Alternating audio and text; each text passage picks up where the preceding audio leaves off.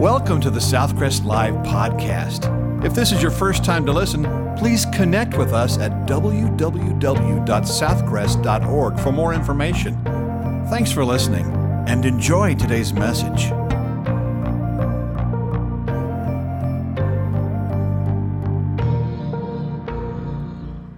This week on Southcrest Live with Dr. David Wilson, we continue our Sermon on the Mount study series. Jesus said, "Blessed are the merciful, for they shall receive mercy." But what is the biblical concept of mercy? Turn your Bible to Matthew 5:7 as we learn how mercy is received, reflected, and rebounded back to us in the boomerang beatitude from Pastor David Wilson. Matthew chapter 5, I want to begin reading in verse 3 to keep the continuity of the Beatitudes, to keep it in context. Jesus opened his mouth and taught them, saying, "Blessed are the poor in spirit, for theirs is the kingdom of heaven. Blessed are those who mourn, for they shall be comforted. Blessed are the meek, for they shall inherit the earth. Blessed are those who hunger and thirst for righteousness, for they shall be filled. Blessed are the merciful, for they shall obtain mercy." Would you pray with me? Lord, we ask you to help us as we have received mercy to let it flow out to others. In Jesus' name we pray. Amen. A man went to have his photograph made. He went back to see all the proofs. He didn't like them. He told the photographer, "These pictures don't do me justice." The photographer said, "You don't need justice. You need mercy." We're going to talk about mercy today. Now, I don't know if you've noticed, but the Beatitudes can be broken down into two groups. The first four deal with our relationship to God. We are poor in spirit. We're bankrupt. There's nothing that we have on our own that can get us to God. We are poor in spirit. We come and he says, theirs is the kingdom of heaven. Theirs alone, because when you come realizing you cannot earn your way to salvation, only God can give it. That's the only way to be saved. And because of our sin, it causes us to mourn. And in our mourning, when we realize how short we are when it comes to God and his holiness, he comes to us and comforts us because he says, "I still love you. I'll forgive you." And then because we have come poor in spirit and we mourn, then we realize that we give control of our life to him. That's what meekness is. It's not weakness. It means I'm under the control of the Lord. And then as a result of that, I'm hungry. I'm hungry not only for the righteousness that God has filled me with. I want more and more of that. I want to be more with God's people. I want more of God's word. I want more of his righteousness in my life. And so you see how that makes us right with God, because he does it all. Amen? That's 2 points. I'm looking for a 3-point shot every now and then. That would be, woo, yes! Because I know y'all did that in front of that television yesterday. And now we look at the relationship with other people. Because I want to tell you something. When you commit your life to Jesus and he changes your life, other people are going to know, because it changes your relationship with other people. You don't stay the same. Now, I'm going to tell you this message today is going to be real uncomfortable for a lot of people. And the reason is because it's going to be something that they struggle with. You see, when Jesus turns our focus to the second four, he begins with what I call the law of direct return, or the boomerang blessing, because he says you'll be happy many times over when you show mercy to others, because mercy's been shown to you. Now, the day in which Jesus lived was not characterized by mercy. In fact, the religious, the legalists, the Jewish religionists were not inclined to show mercy because it's not characteristic of somebody who's proud or self-righteous. It's not characteristic of those who were judgmental. And to most people, mercy was something that you gave to those who gave to you, kind of like love. I'll love somebody if they love me. To the Romans, mercy was shown as weakness. You couldn't really be a real man if you showed mercy. You didn't have what it took to be a real Roman if you showed mercy. And so the day that Jesus began to say, blessed are the merciful, it would have been a shock to a lot of people because they didn't live in that time. And you know what? It reflects the basic selfish nature of fallen man when we say, don't look out for others, look out for yourself. That's the kind of world that we live in today. However, the followers of Christ are not that way. So with that in mind, I want us to think about this boomerang beatitudes, what I call it. First, I want us to talk about the mercy received by us, the downward flow from God to you and me. And one of the first things that I want you to understand about mercy and that we need to understand is that it is available to everyone. Those of you who are in the venue, those of you who are watching online, those of you who might be seeing this on television, you need to understand that in your miserable life and in your misery and in your hurting and in your wondering if anyone cares, mercy from God is available to everyone. He'll come to you. He already has come to you. You see, God who cares about us offers us mercy and kindness. What is mercy? Let's talk about the principle of mercy. The Greek word is eleos, kindness or goodwill toward the hurting and the needy. And you join that with the desire to help them. It's not just a feeling. You know, I feel mercy. No, mercy is more than a feeling. It's more than an attitude. It's action also included with it. You haven't really shown mercy until you have stooped to try to help the hurting person. You see, God didn't just feel sorry for us. He didn't say, well, you blew it, you've sinned, you're separated from me, you'll spend eternity in hell and outer darkness. He didn't just say, I feel sorry for you. No, he put in action a way to help us in our misery. You see, mercy is an action, not a reaction. Mercy includes basically several elements. I didn't write this down. I see the need. I am moved by the need. I move to meet the need. In other words, I see the need. I recognize it. My motivation is I'm moved by what I see, and then I move to meet that need. That's action. It's not just a feeling. You cannot be merciful. You cannot be merciful without someone knowing its effects, because somebody's going to be the recipient of it. Now, you might feel sorry for someone, and sure enough, I mean, we see things on television that make us feel sorry for people, and we hear of accounts, but the fact is, unless there's action behind it, it's not mercy. Are you with me so far? 2 more points. Who provides it? Let's talk about the provider of mercy. God is said to be rich in mercy. Ephesians 2:4. Titus 3:5 says that we're saved by his mercy. Peter tells us in 1 Peter 1:3, in his great mercy, he has given us new birth into a living hope. Eleos in the Greek language means to whitewash, to cover, to wipe out an impurity, to cancel a debt. You see, the provider of mercy is God. He has the authority to give us mercy. We've sinned against him. We cannot earn his mercy. We don't deserve his mercy, but God in his holiness can provide it to us. And so God is the provider of mercy. I want to read what Donald Barnhouse wrote. Donald Barnhouse was a preacher many years ago. His commentary is an interesting statement. Listen to this. When Jesus Christ died on the cross, all the work of God for man's salvation passed out of the realm of prophecy and became a historical fact. God has now had mercy upon us For anyone to pray, God have mercy on me, is the equivalent of asking him to repeat the sacrifice of Christ.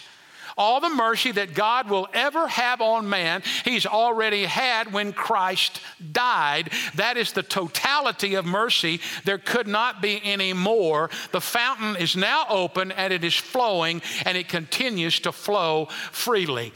God has given mercy to the world through Jesus. You don't need any more mercy available to you than what has already been given by God through Jesus Christ. And the perfect description, our clearest description of mercy is Jesus. Listen to 1 John 4:9. This is how God showed his love among us. He sent his one and only Son into the world that we might have life. This is love, not that we love God, but that he loved us and sent his Son as an atoning sacrifice for our sins. You see, he demonstrated his mercy by sending Jesus to come get us, to pay the price for us, to redeem us, to rescue us. He didn't just feel sorry for us. He put action behind it. Hebrews 2:17 speaks of Jesus as a merciful and faithful high priest. I don't know who wrote this, been out a long time, but it said a man fell into a pit, couldn't get himself out. A subjective person came along and said, I feel for you down there. An objective person came along and said, it's logical someone would fall down in there. A Christian scientist came along and said, you only think that you're in a pit. A Pharisee said only bad people fall into a pit. A mathematician calculated how he fell into the pit. A news reporter wanted the exclusive story on his pit. A fundamentalist said, you deserve your pit. Confucius said, if you would have listened to me, you would not be in that pit. Buddha said, your pit is only a state of mind. A realist said, that's a pit. A scientist calculated the pressure necessary, pounds per square inch, to get him out of the pit. A geologist told him to appreciate the rock strata in the pit. An evolutionist said, you're a rejected mutant destined to be removed from the evolutionary cycle. In other words, he's going to die in the pit so that he cannot produce any pit-falling offspring. County inspector asked if he had a permit to dig a pit. The appraisal district taxed the pit.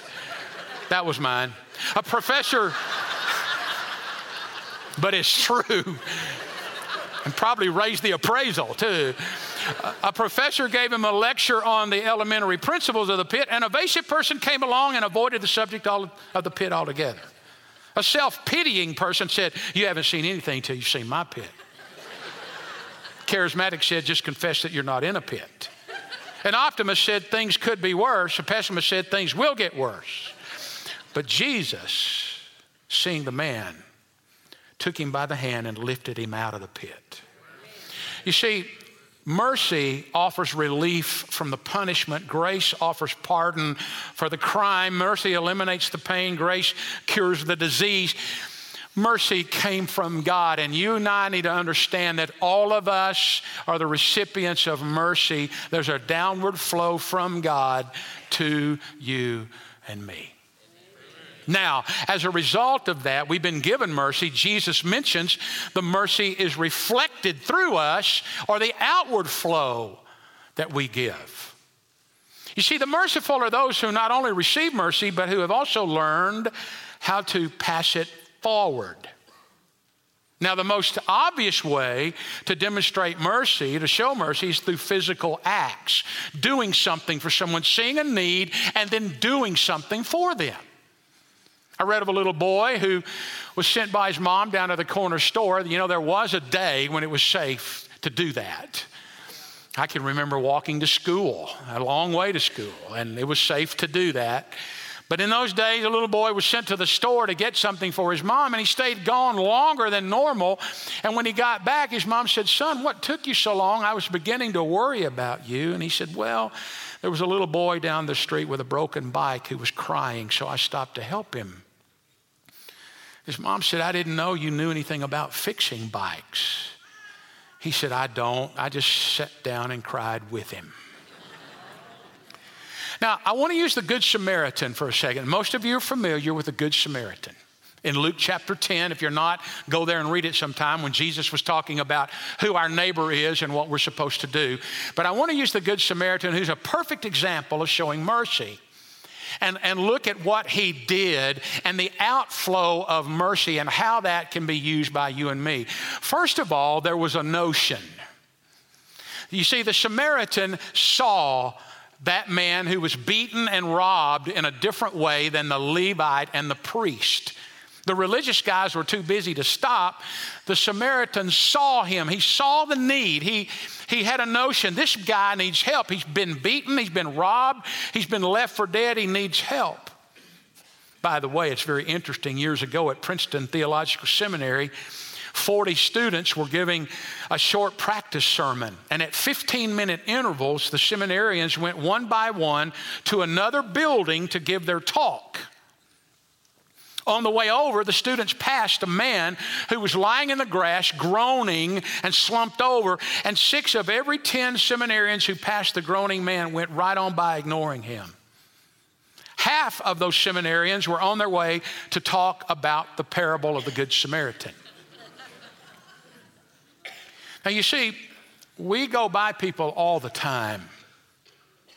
And if you're going to show mercy, you begin to see the need. You begin to have a notion. The Holy Spirit begins to move you. You know what? I see a need. It's one thing to see it and feel sorry for them, but the next thing that comes is emotion.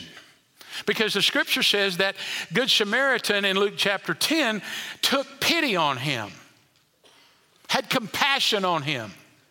Mercy and compassion sometimes are synonymous. I mean, it's an interesting word, the word pity. In the Greek, it speaks of the intestines. It has to do with the intensity of the intestines. That's why the King James translates it bowels of mercy. Have you ever noticed when you get nervous where it bothers you the most? Did you have intensity of intestines yesterday in that ball game? Did you? You see, when your emotions get set, I mean, you begin to feel it here, and that's why they believe that the seat of the emotions was right in this area with your stomach and intestines, because that is what usually reacts the most when you get intense. And so here it says he had compassion. Someone put it this way: mercy begins when your hurt comes into my heart. He was shaken up when he saw the man. He had emotions. He saw this guy hurt, so he was moved to pity. He had compassion on him, which then led to motion. You see, the Samaritan saw the need, felt for the man, and then went into action. The scripture says in Luke 10 that he went to him. True mercy always involves motion, doing something. We're often like the man who was telling his wife about passing a woman in a downpour of rain one afternoon. She was standing out beside her car with a flat tire, standing helplessly by the side of the car, and he told his wife, "I thought to myself, how awful it is of people not to help such a poor woman. I would have stopped if I were not on my way to work." We've always got something to do. We've always got something, so we run by people. And Jesus said the people of the kingdom are not takers, we're givers. Not pretending helpers, but practical helpers. We're not condemners, we're mercy givers. We are not selfish or self-satisfied or self-righteous. Those kinds of people don't help anyone unless there's something in it for them. But because we came with nothing to offer God, and He gave us mercy, mercy flows out of us. He had a notion, his emotions, the motion, and then what did he do? He demonstrated it with devotion. When he said, he bound up the man's wounds, he put him on his own donkey, which meant that the Samaritan had to walk while the man rode. He took him to an inn, gave him 2 days' wages, 2 silver coins, which was 2 days' wages. and said, I'll pay for the rest of any other expenses when I come back through here. You see, he demonstrated it. Proverbs 3:27 says, if I'm a merciful person, I'll help those who are hurting. Proverbs 3:27, do not withhold good from those who need it when it is in your power to act. It's practical assistance. It's love in action. We don't just feel sorry for someone. We do something. Obviously, you can't do everything, but you can do something. Amen? You see, I like how Ray Pritchard put it. He said his help was prompt, thorough, generous, self-denying, to his own discomfort and at his own expense. If I'm a merciful person, I'll help when I can. I'll help. I'll do something. I like the way Adrian Rogers puts it when he talks about the Good Samaritan. He said there are three classes of people in a community. He said, first of all, there are the beater-uppers. I want what you have, and I'm going to take it from you. That's what they did to that Samaritan. They beat him up and took what he had. He said they're the passer-uppers.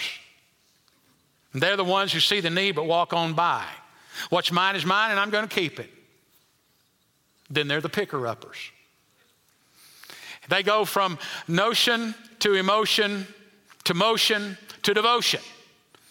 What's mine is yours, and I'm going to help you. Well, mercy flows to us, and then it flows out from us. But then I want you to see this other part, because mercy then rebounds to us. It's a reciprocal flow.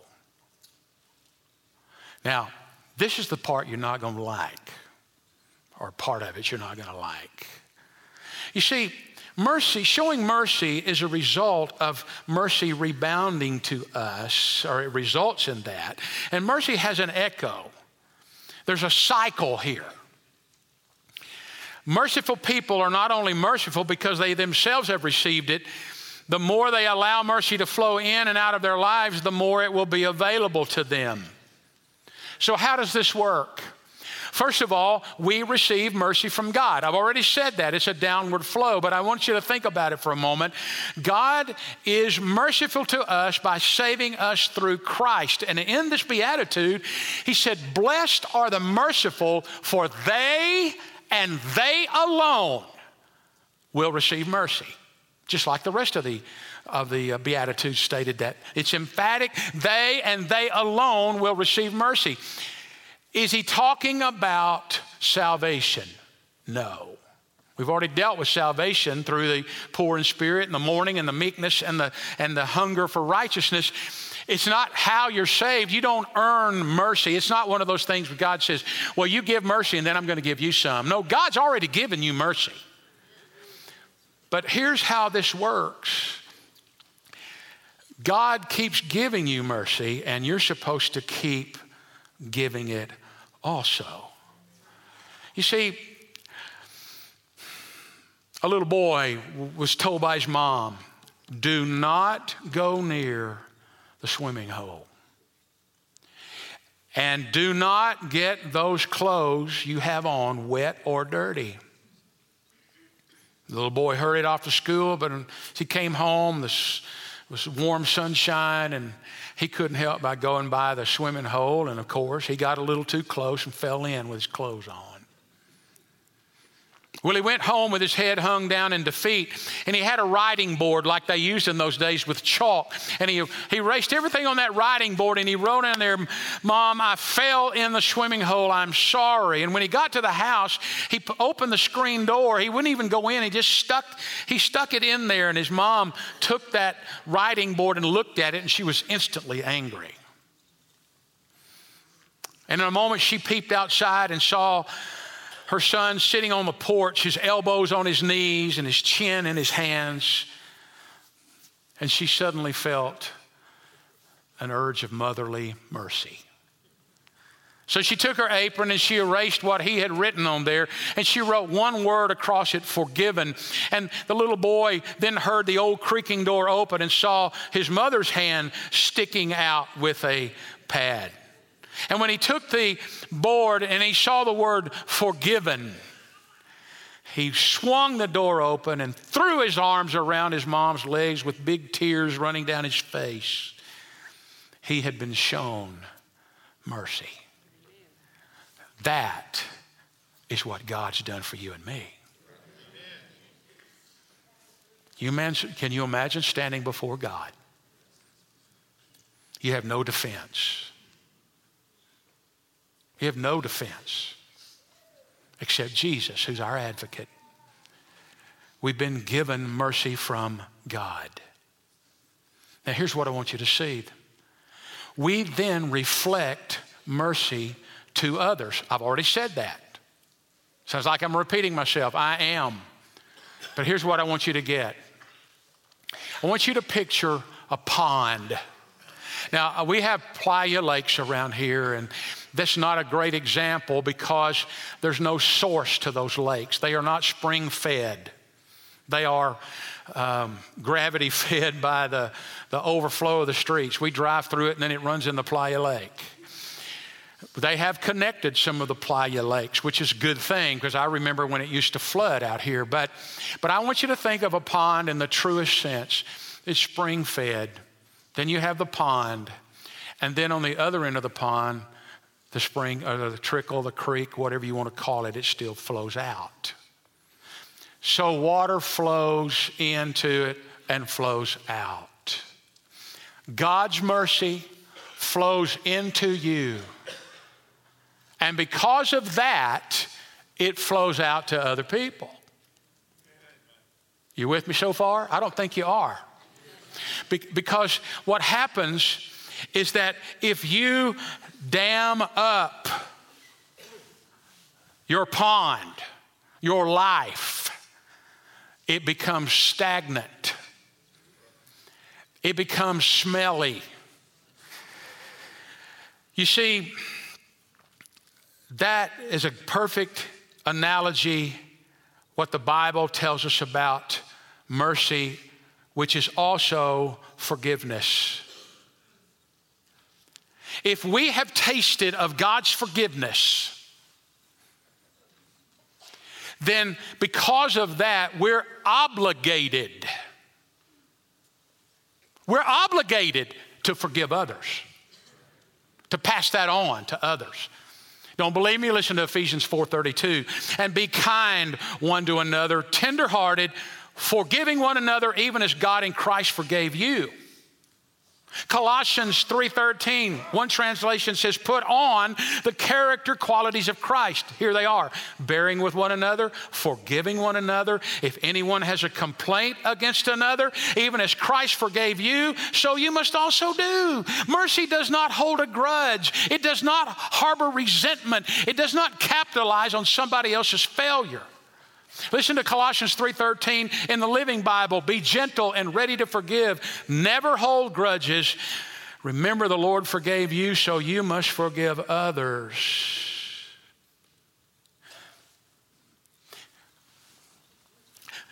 Forgiveness feels so right when we are the recipients of it, doesn't it? Oh, it feels so good to know I've been forgiven. Then why does it feel so wrong when I'm told to forgive somebody else? I'll tell you why. Because you fully have not comprehended all that God has forgiven you. Now listen to me. If you claim to love Jesus and you forever hold a grudge against everybody or somebody, you need to back up and say, wait a minute. Am I really a Christian?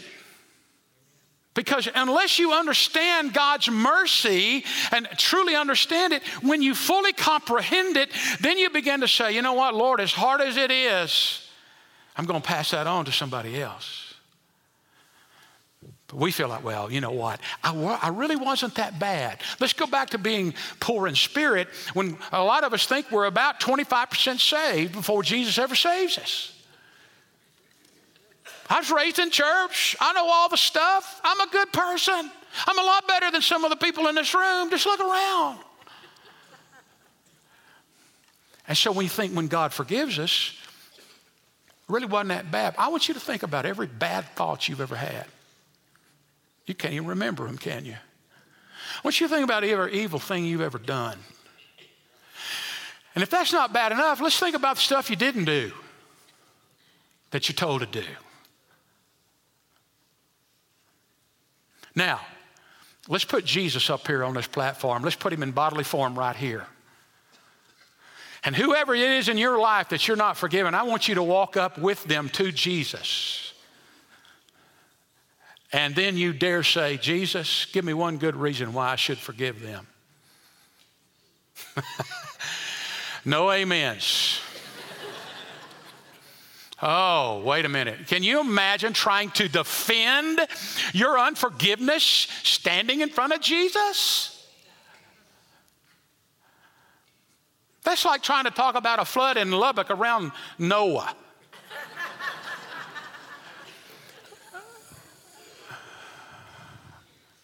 Are you getting the message here? You see, when you really don't comprehend all that God's done for you, then you're going to be mad and hold a grudge against everybody. I'm not making light of anything anybody's ever done to you. I'm not. Some of you were abused. Some of you have been offended. And if you've never been offended, just stick around here long enough. I'll get to you eventually. I will. I'm an equal opportunity offender. Because God's word offends us from time to time. You know what? I don't like this. You don't know what they did to me. The problem is,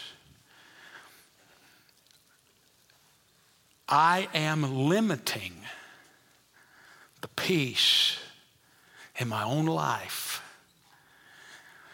because I've covered myself with a blanket of bitterness. No, Lord, I've dammed up my pond. I want your mercy. Well, see, God's mercy quits flowing in. You become stagnant. You become miserable. You don't want to be around God's people. You don't like God's word. You don't want to be reminded of your own sins, so you just make all the excuses you want, but you've dammed up your own life, and because there's no peace, there's no joy, there's no anything in your life other than, well, I believe in Jesus. But see, when you extend mercy to other people, the flow begins to happen again. Nobody in here has more grudge scars than I do. I can hold a grudge. I could be a professional grudge holder, so I know one when I see one. I don't quote Robert Schuller very often, in fact, hardly ever, but I'm going to give you an illustration I think is worth noting. I don't agree with Robert Schuller's theology for the most part. But he tells the story, true story, a long time ago about a lady by the name of Bernice Shug. He met Shug when she needed work, and they hired her as a housekeeper. She was a lovely woman, showering the Schullers with love and poppy seed rolls. But he says that no one knew of her hidden hurt. One day she came to Schuller and said, Bob, I was reading the bulletin and I noticed that you're having a guest speaker next Sunday who was a kamikaze pilot. Schuller nodded, said, yeah, this man's come to Christ. He's got a tremendous story about finding Jesus. And Shug said, that may be true, but my boy was killed in World War II by a kamikaze pilot, and I don't think I could handle it. And Schuller said, I understand, and told her, if you don't want to come, it's okay, you can miss that Sunday. And Schuller goes on to write, he said, the next week the Japanese pilot shared his story. His love and gratitude for Jesus shone from his black eyes. You could feel the love and release that he had found, and people were moved by his testimony. Schuller said, after the service was over, I walked with him back down the aisle to the rear of the church. And suddenly, as we approached the last pew, an older woman stepped out directly in our path. She stood firmly in front of the kamikaze pilot, blocked his exit. She looked him squarely in the eye and said, my son was killed by a kamikaze pilot. It was Shug. We all held our breath as she continued. And then she said, I've seen how God has forgiven you your sins. And tonight, for the first time in 40 years, I've allowed him to forgive mine. Will you forgive my hatred for your people? And with tears in his eyes, the young Pilate said, will you forgive me for what my people did to you? She threw her arms around this little Japanese man, and they stood there holding each other, both of them crying, blessed are the merciful, for they shall receive mercy. Now, look at this quickly. We reap more mercy from God. You see, I receive mercy from God, I show mercy to others, and then I get more, and I have more than I started with. Isn't that cool? Now, Jesus is not speaking of us gaining our salvation. We're saved by God's mercy, but after we're saved, because we've been forgiven of all our sin, we can forgive anybody for what they've done to us. Two last examples quickly. I don't have time to read them. Matthew chapter 18. There was a man that owed the king $50+ million. King called him in and said, pay the debt. He came in and said, King, I don't have the money. There's nothing I can do. Would you have mercy on me? Scripture says in Matthew 18, the king had compassion on him and forgave the debt. Can you imagine going into the bank and you're owing all the money you owe on your house, and the bank said, it's forgiven, you don't have to pay it. Don't go asking, they're not going to do it, but wouldn't it be cool? But I want you to understand the significance of this. Same man goes out on the street on the way home, runs into a buddy that owes him $18. He said, hey man, where's my $18? And the guy says, I don't have it. Just give me a little more time. He said, no, I want my money. Throws him into jail. Same guy was just forgiven $50 million. King calls him back in and said, I just forgave you $50 million. You won't forgive this guy $18? And then the king says, throw him into where the tormentors are. Now, I don't know what all that means, but I do know this, that when you won't forgive somebody, you are in torment. Trust me on this. Now, how do I get rid of this? Here's one more biblical example. In Colossians chapter 1, it says Jesus has taken the handwriting of ordinances against us and wiped them out. Handwriting of ordinances was what was put on the door of your offense. If you owed money, if you committed a crime, it was pasted on the door. And when that had been paid or you had served your time, the door was open. They took that handwriting of ordinances against you and wrote across it, it is finished. Literally, tetelestai, it is finished. Gave it to you so you could never be charged with that offense again. Here's what I have to do. Jesus, you've forgiven me of my sin right now. And I want you to know when you forgive or have mercy on someone, it costs you something. They can't repay it. Lord Jesus, since you've forgiven me of my sins, I want you to give me the forgiveness, and I'm going to point it in their direction, and I'm going to give it to them. And right now, mentally, Lord, I'm going to take the handwriting of ordinances against them, and I'm going to write across it, it is finished, and I give them the receipt. Because that's what Jesus meant when he told Peter, no, you don't forgive 7 times, you give 70 times 7. He meant, Jesus said, every time you think about it, you've already forgiven them. You've given them the receipt. And I'm here to tell you, some of you today need to write out a receipt and give it to the person that offended you. Or the flow of mercy to you and the peace and the joy is going to stop. It's your choice. See, it's a choice. But when you truly understand the mercy that came to you from God, you're going to run to the chance to forgive them.